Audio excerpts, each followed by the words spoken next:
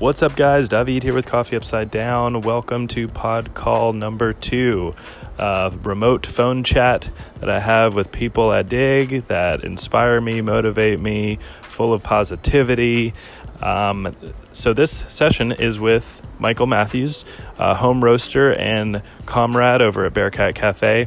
Really awesome dude, knows his coffee, has a very interesting story about how he got into it, and he will share it with you in just a few seconds. Hope you enjoy. As always, you can reach out via any channel, and you can also send an Anchor voice message to ask any questions that you may have for me, for Michael, or for anybody. Take care, have an awesome week ahead, and see you next time.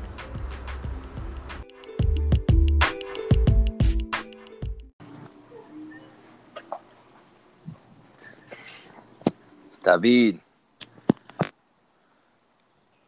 what's up, man? How you doing? Hey, doing well. Can you hear me okay? I'm on the headphones. I'm on the headphones too. I can hear you loud and clear. Right on. Anchor does this little thing when you first it doesn't use a headphone, so I have to unplug it and plug it back in real quick. So 2019 technology with its mild annoyances.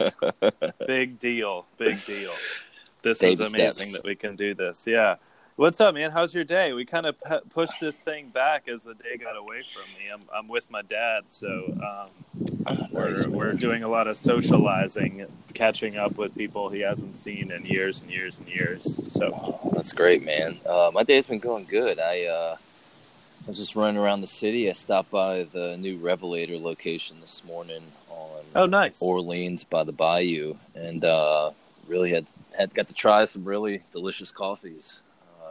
I really haven't been to the location downtown at all, and I saw they popped that new location in there at the American Can Company, and it's awesome. Really beautiful setup and everything, and really delicious coffees, really awesome, nice baristas. So I enjoyed tasting some new coffees and from a new roaster, and the rest of the day, just been kind of, as you saw, I got that new Hario Siphon brewer. Yeah, that thing's wild. Man, like something out of high school chemistry 1 class. It feels so scientific. Like a Bunsen burner. Yeah, and everybody was responding to that like, "Oh my God, what is that? How do you do that?"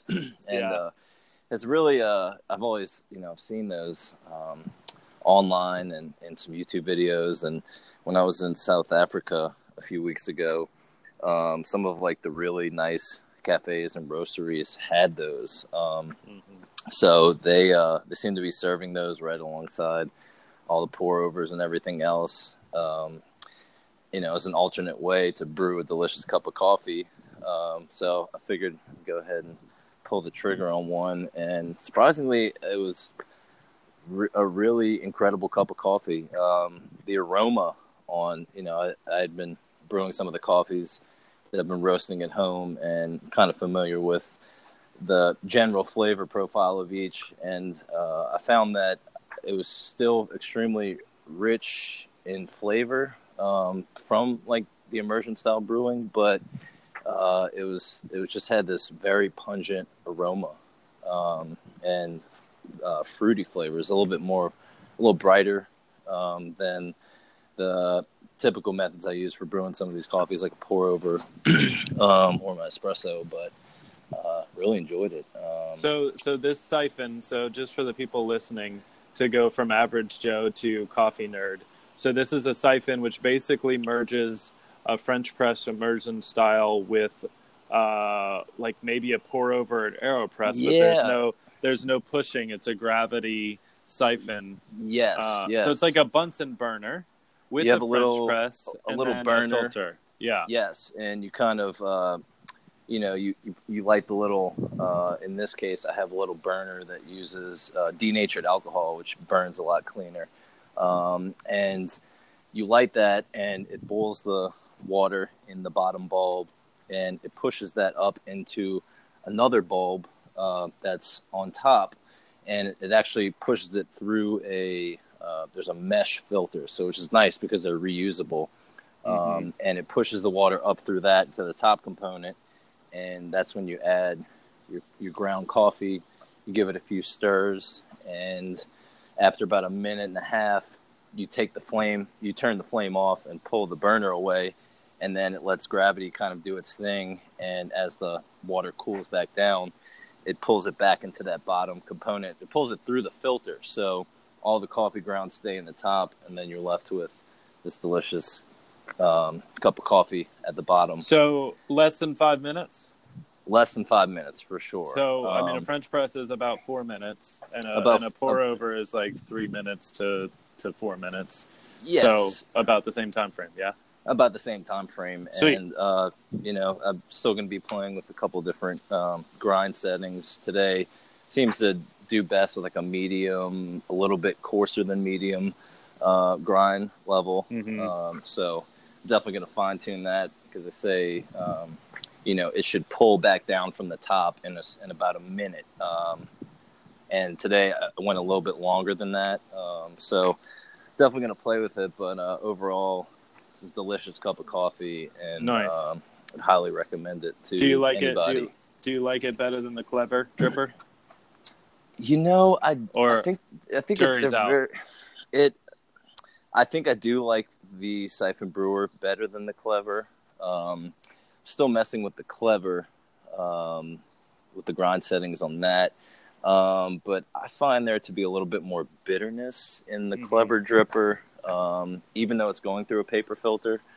But I think overall the Siphon Brewer is just visually pleasing as much as it is. It's fun to look at while you're brewing it, for sure.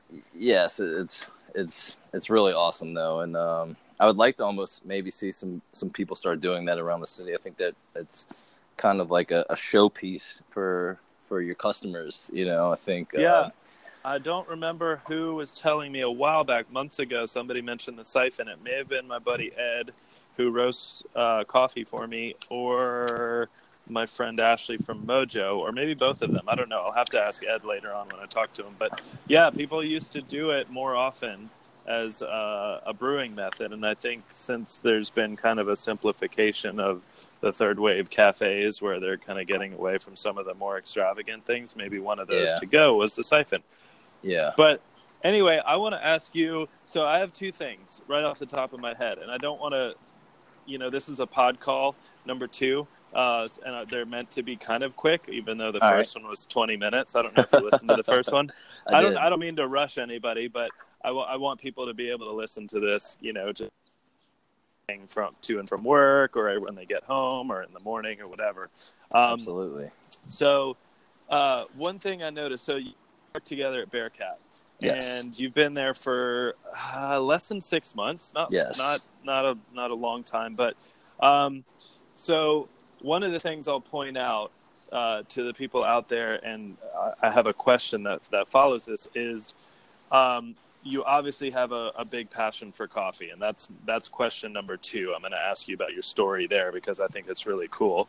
But also, you're one of the most even-tempered dudes I've seen in the industry, in the service industry. So I can probably count on one hand the amount of times I've seen you even slightly get agitated at a customer or unexpected things coming in. And we are a high volume restaurant. I mean, weekends we have over 500 people, and we probably turn away 300 people that don't want to wait 45 minutes to an hour. So I want to ask you about that even-temperedness, because Lance and I on the last pod call were talking about this aspect of nature versus nurture. And I noticed something, and we're just going to cut right to the chase of male vulnerability. But I noticed something when your family came in. Your dad, you said bye to him after he ate, and it was a big volume day. And you gave him a hug, and you said, "I love you, Dad." And I didn't tell you that I saw that, but I noticed a connection there. You obviously have a great relationship with your dad, and so I think your family probably supports you quite a bit as far as, a great upbringing. And I'm totally spitballing here, but that was just a clue that led me to this dude is really down to earth, very humble, and obviously like really committed to learning your craft. You came in wanting to learn and just eager to, get your latte art down, and you had been roasting your own beans for a while. But so I want to ask you quickly where that came from, kind of what goes through your head. Have you always been that way? And then segue into number 2, part B, bullet point 2, whatever you want to call it, which is what's your story behind getting into home roasting? Because you gave me a little tidbit and I want people to hear about it. Cool. Well, I think being kind of patient in a high volume work environment, I think, my family has always been super hospitable, whether, it's hosting little parties or get-togethers at their house. And they've always taught me, you need to make people you invite over comfortable. You need to make them happy. You need to, you need to cater to whatever they need, just to serve the people, to serve them and take care of them, make sure they leave happier or in a better place than when they came. Yeah. And, I think me being patient, I've always been a very laid back, patient, not one quick to act, I'm a very calculated person. And I think it's very easy especially in Bearcat to get, fed up or just get tired and you kind of lose focus. But I think, as a barista, I feel like I'm there to educate the customers on coffee. And, that is my main goal. When they come in, I want to teach them something that they didn't know about coffee when they came in, whether it's, hey, this is what a single origin coffee is compared to our normal blend. And, we call filter coffee like drip coffee. Yes, this is what your average cup of coffee is. And, I enjoy that so much. And I've also, I've been a musician most of my life.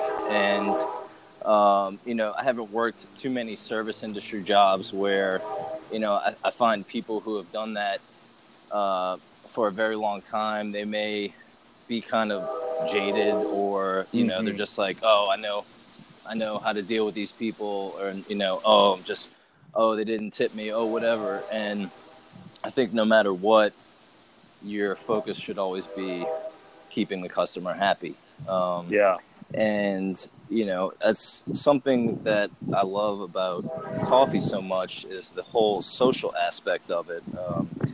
People wake up in the morning, first thing it's like a ritual, and especially being the barista, you're the first person that the customer sees when they enter a restaurant. And from the initial moment someone enters, the first interaction they have in the first 15 or 20 seconds may set the tone for the rest of their stay there, whether they're eating. So, if somebody were to come in right away and I were to get short with them or something, that might ruin the whole experience. That might like leave a bad taste in their mouth from the get-go, where they leave there and they say, oh, it wasn't quite what I expected. Just from that little first interaction, maybe this person snapped at me or, and I told myself that as soon as I got into this, that, I want to teach the customers, I want to inform them on the coffee, and I want to leave them with a smile on their face. If not, I did something wrong and I need to change that. And, that's not quite a burden. A lot of people would see that as a burden, like you're the first line of defense. Providing some context here, you and Daniel and Max are the frontline defense, especially on the weekends. And Max does such an amazing job of handling 800 people. He really does. by himself, with grace, with articulate, deliberate, only in a way that Max can handle people. And I tell him, as he's seating people who've been waiting for 45 minutes, for an hour, and he says every once in a while, he's like, good luck with these guys. They've been pretty impatient and they were, this way or that way. And I said, bro, like, I have the easy part. You unfortunately take the brunt of it, because they come in hungry, wanting Yeah. to sit down.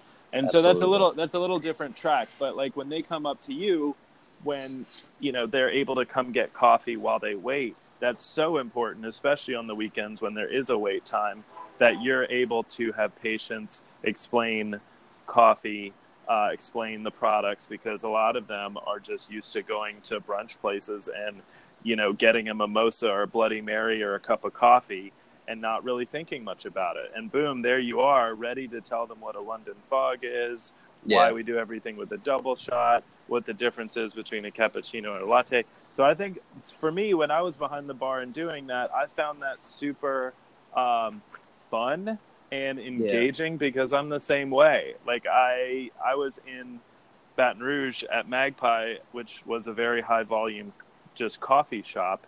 And I remember, actually, to really bounce back, and I want to give you back the torch in just a second, but when we were working with Revelator for a very brief time at Magpie, one of the trainers came in from Tennessee, and he kind of illuminated us, because we were trying to figure out a way to turn the customers quicker, especially on a Saturday morning when there was a line out the door 30 feet deep, 30 people deep.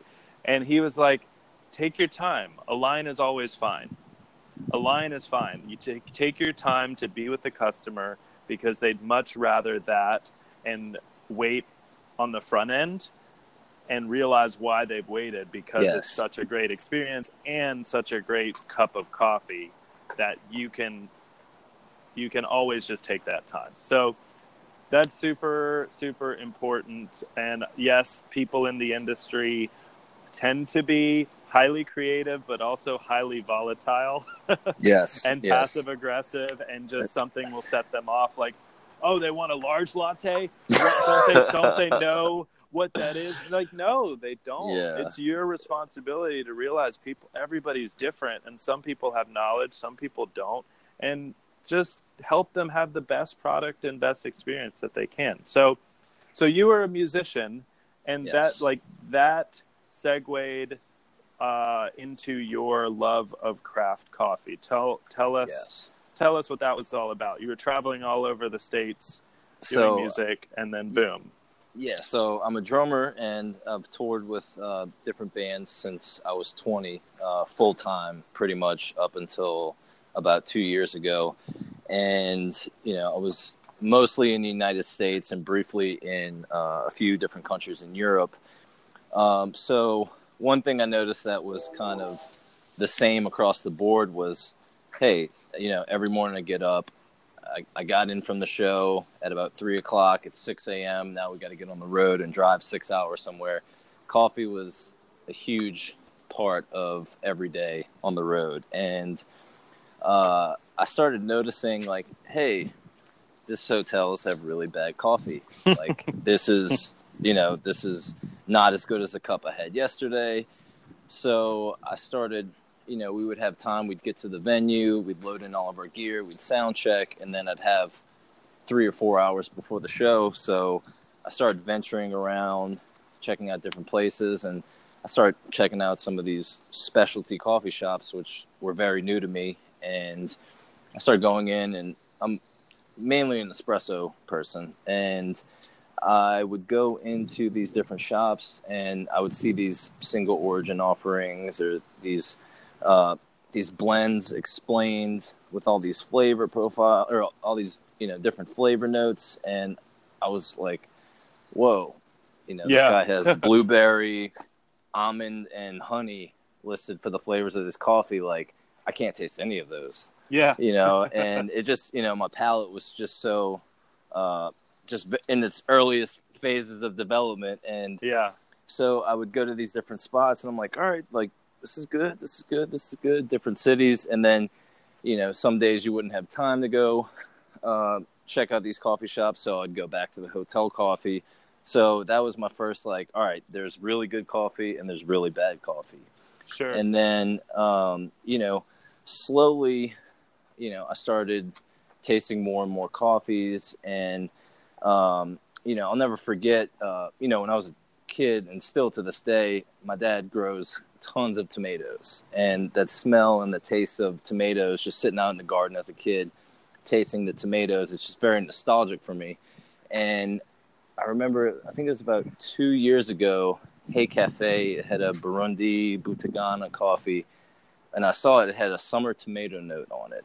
And I was like, oh, I got to get this coffee. Like, at this point, my palate was like just craving to taste these notes. I wanted to taste the coffee and be like, oh, that's this note on the flavor wheel that I've been seeing, but I've never experienced. So I brewed that coffee.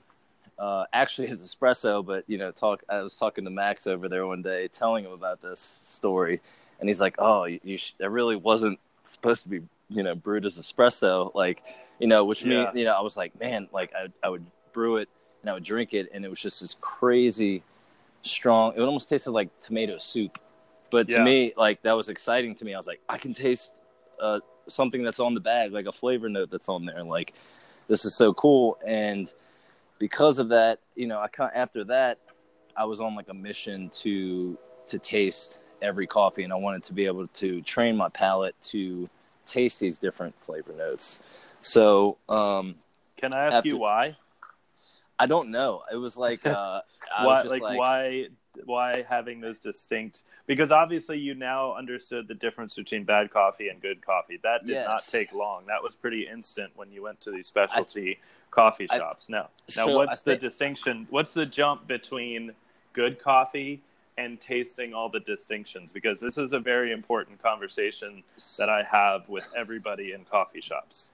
So I think like the real motivator for that. So my dad, he's super into wine.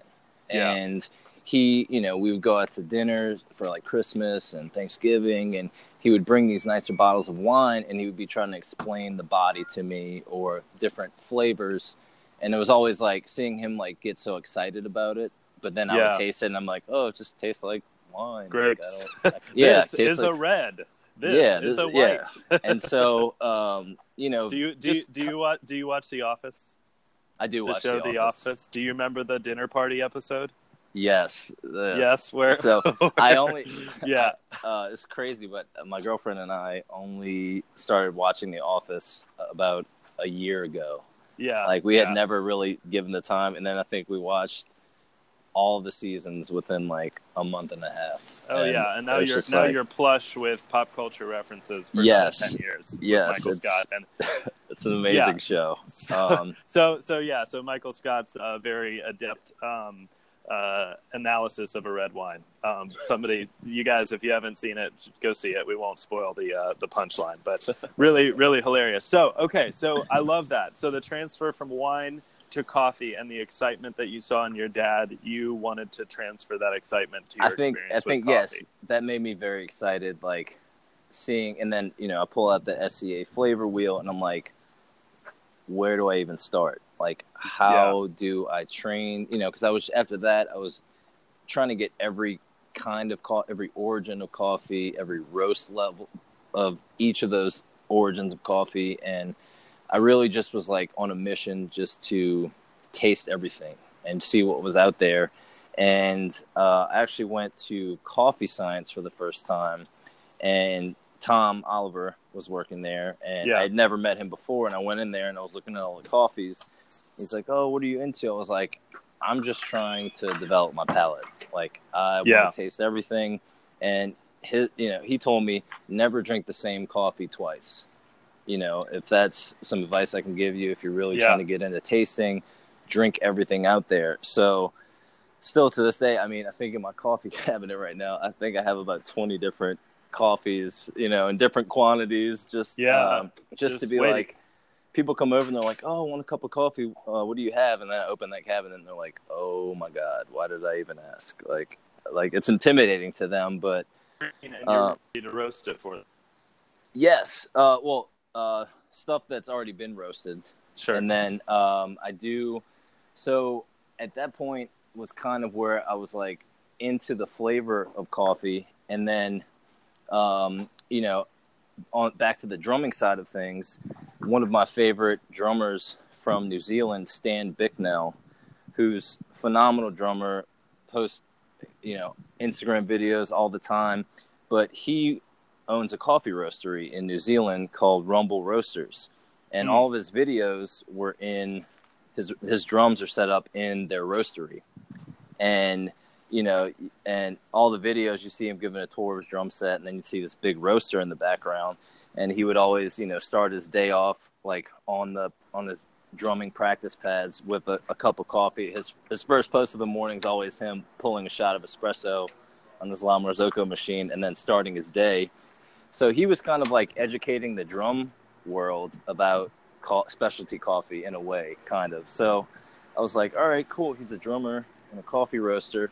That's really cool. Like, so I started Googling and researching coffee roasting, and it was this wormhole of information that I dove into, and I didn't even have a roaster at the time, and I almost became like obsessed with researching this process and flavor manipulation, and I was just trying to get my hands on any article, any book, any magazine that I could at the time to study the roasting process. I was just obsessed with it, and just the different nuances in each coffee that you could change just with different roasting styles, and just based on the origin, what kind of flavors you had there to begin with. So about a year ago, I decided to dive in and purchase my own coffee roaster. I was like, all right, this is what I want to do. Like, this is awesome. I love everything about this. Like, I want to be able to alter these different flavors and coffees and give them to my friends, my family, soon to be customers. I want to relay this experience to them of, hey, this is more than just a cup of coffee. This is an experience. This is, an unforgettable cup of coffee.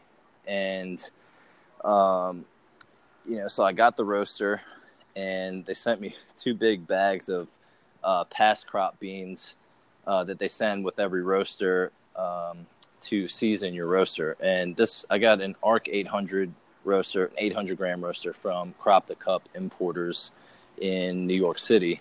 Mm-hmm. And so, I could roast about 800 grams in it, and I just dove right in. I had no idea what I was doing. It's very intimidating right off the bat to, I had Artisan hooked up on my computer.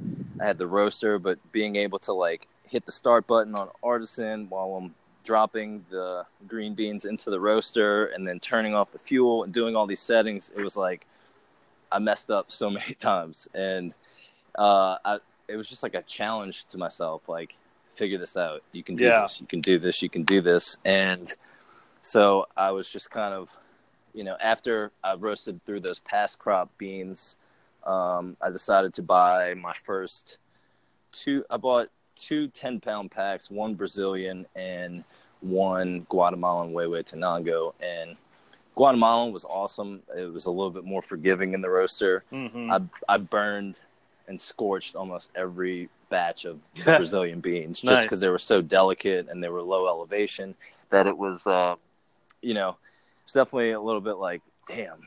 Like, learning curve.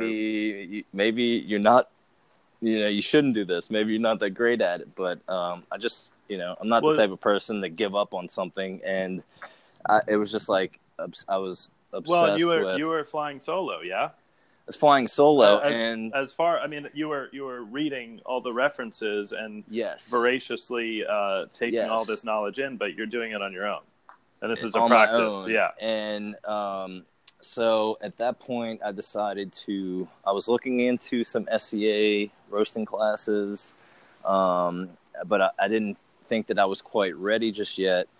So right after that, I was like, all right, well, now that I kind of know, I'm tasting these cups of coffee, they taste terrible, they taste burnt, they taste astringent. I was like, how can I make it better? So, 2 different books that I went out and got right away were Modulating the Flavor Profile of Coffee by Rob Hoos. That's the one you showed me, yeah? Yes. Yeah. And it's a short book, but Rob is, he is the lead roaster and coffee director at Nosa Familia in Portland, Oregon, but he works for Loring Coffee Roasters, and he's one of their reps, and he's just kind of like, everybody knows Rob. Yeah. And he kind of put out this book when there wasn't that much information out there, and he saw that void, and he's like, I need to do something about this. Like, I was reading about him. He was kind of in the same boat as me of, hey, I kind of got into this. I just bought a roaster, and I just started changing different things and recording results and just cupping. And then, I found that book tremendously helpful. And then another one was The Coffee Roaster's Companion by Scott Rayo, who is another kind of specialty coffee guru in the roasting world and the brewing world. But those two books definitely laid a really good foundation for me in terms of how I should approach roasting and, different results meant, I had to change certain things or need to go back and look at this a little bit in more depth. Sure. And then, I could brew coffee. I was familiar with kind of dialing in espresso. And then James, the owner of Bearcat, I grew up with him from elementary school. And he was over at my house one day back in this past October. And he was like, man, like, I see you're roasting all this coffee. Like, would you want to go do like a little barista course with us in LA in 3 weeks? Like, you would just need to get a ticket there. But, I think being able to, learn how to brew things better would help you on the roaster side of things. Right. And right away I was like, I don't even know, but I'm in. Like, yeah, right. I don't know how to do it, but sure. Yeah, I was like, I can't steam milk. I can't froth milk. I can't do latte art. I can only do espresso and a pour over. Yeah. And he's so like, that was going to Equator. That was going out to Equator. And so, next thing I know, James is like, all right, come to Bearcat the next 3 days. Michael, the other barista, is going to teach you how to, pour a dot. Is what his words are. It's like, as long as you can pour a dot on the cup, you'll be good to go. That's one singular contrast. Yeah. Yes. Yeah. So, thank God for Michael. He's one of the, he was super patient, and especially now that I'm working there, knowing like how crazy of a day it was, he was staying like till 5:30, like after work, after a long day, just to teach me how to steam milk. And it's like, you've been doing this all day, and then now you want to like explain how to do this. He's really good at training. He trained me. He's very patient. He's very technical in his language, but also approachable. So I'm glad that you had that experience. So hey, so humor me. So this is 2019. Tell me the timeline of you traveling with your band, tasting bad coffee, deciding you wanted to venture into specialty coffee, and then you said a year ago you started roasting. So what's that timeline look like? 5 years, 7 years? So I started touring in 2010, full time. 9 years ago. Okay, so when did you start? When did you exploring specialty shops? I'd say in the last 5 years. Oh, wow. So you had 5 years of bad coffee on the road before deciding to try different things? What happened there? Was it somebody that told you to try different coffee shops, or you found out by chance? I think it was just kind of me being, in a new city, and, I would just wanted to take it in for what it was. And, sometimes I would go in and be like, if you had to brew me something, what would it be? So I started getting kind of noticing the pour over world a little bit more, which was cool, but I still liked espresso just because it was that like quick uppercut, it was like caffeine in you immediately. Right. And so that was 5 years ago. That was 5 years ago. And then it took you 4 more years to purchase a roaster and really get in the thick of it. So So that's where I want to get to. If humor me with 3 points why you love roasting and tasting coffee. And I think I know I think I know your reasons, or some of your reasons from our conversation, with your dad and your experience with touring and all that, and just wanting to take care of people and all that. But Yes. if you could distill it down, espresso, pour over, and siphon, Yes. to 3 different reasons why you love roasting and drinking coffee. First off would be the challenge. Especially with every different batch of coffee you get, you really have to go in and almost do your homework on that bean and treat and throw it in the roaster. And you can kind of say, all right, I kind of know how these Guatemalan coffees act and a charge temperature they like, but it's never going to be the exact same as the past Guatemalan offering that you may have had. So always a challenge. Always a challenge. The second one is it definitely comes down to I want to give someone this gift that, something that I created and I thought tasted the best. You can roast, there's all these people that talk in the industry about like, I need to like, oh, I don't, does this taste good, or does this roast profile look okay? And it all comes down to, do you think it tastes good? Yeah. And, is your customer going to think it tastes good? Yeah. But, just the giving aspect of it, you put all this hospitality time, hospitality side of it. Yeah. And then, number C. Let's see. Number C. Yeah. Part T3. Let's see. So the challenge, I think the hospitality, and then you referred to the sensory aspect of it. The sensory aspect of, just something that continues, continues to blow me away is how you can take one coffee and you can brew it 4 or 5 different ways and get different expressions of that coffee. Yeah. Different balance of the flavors. And, I mostly do espresso, V60 pour over, AeroPress, the Clever, and now the Siphon Brewer. And I try to do them with the same coffees sometimes, really. And sometimes I'll brew it 2 ways, side by side. Yeah. And just taste it and be like, okay, what is this going to taste like? It's espresso. Oh, I'm tasting this. This blueberry note is very prominent in the espresso.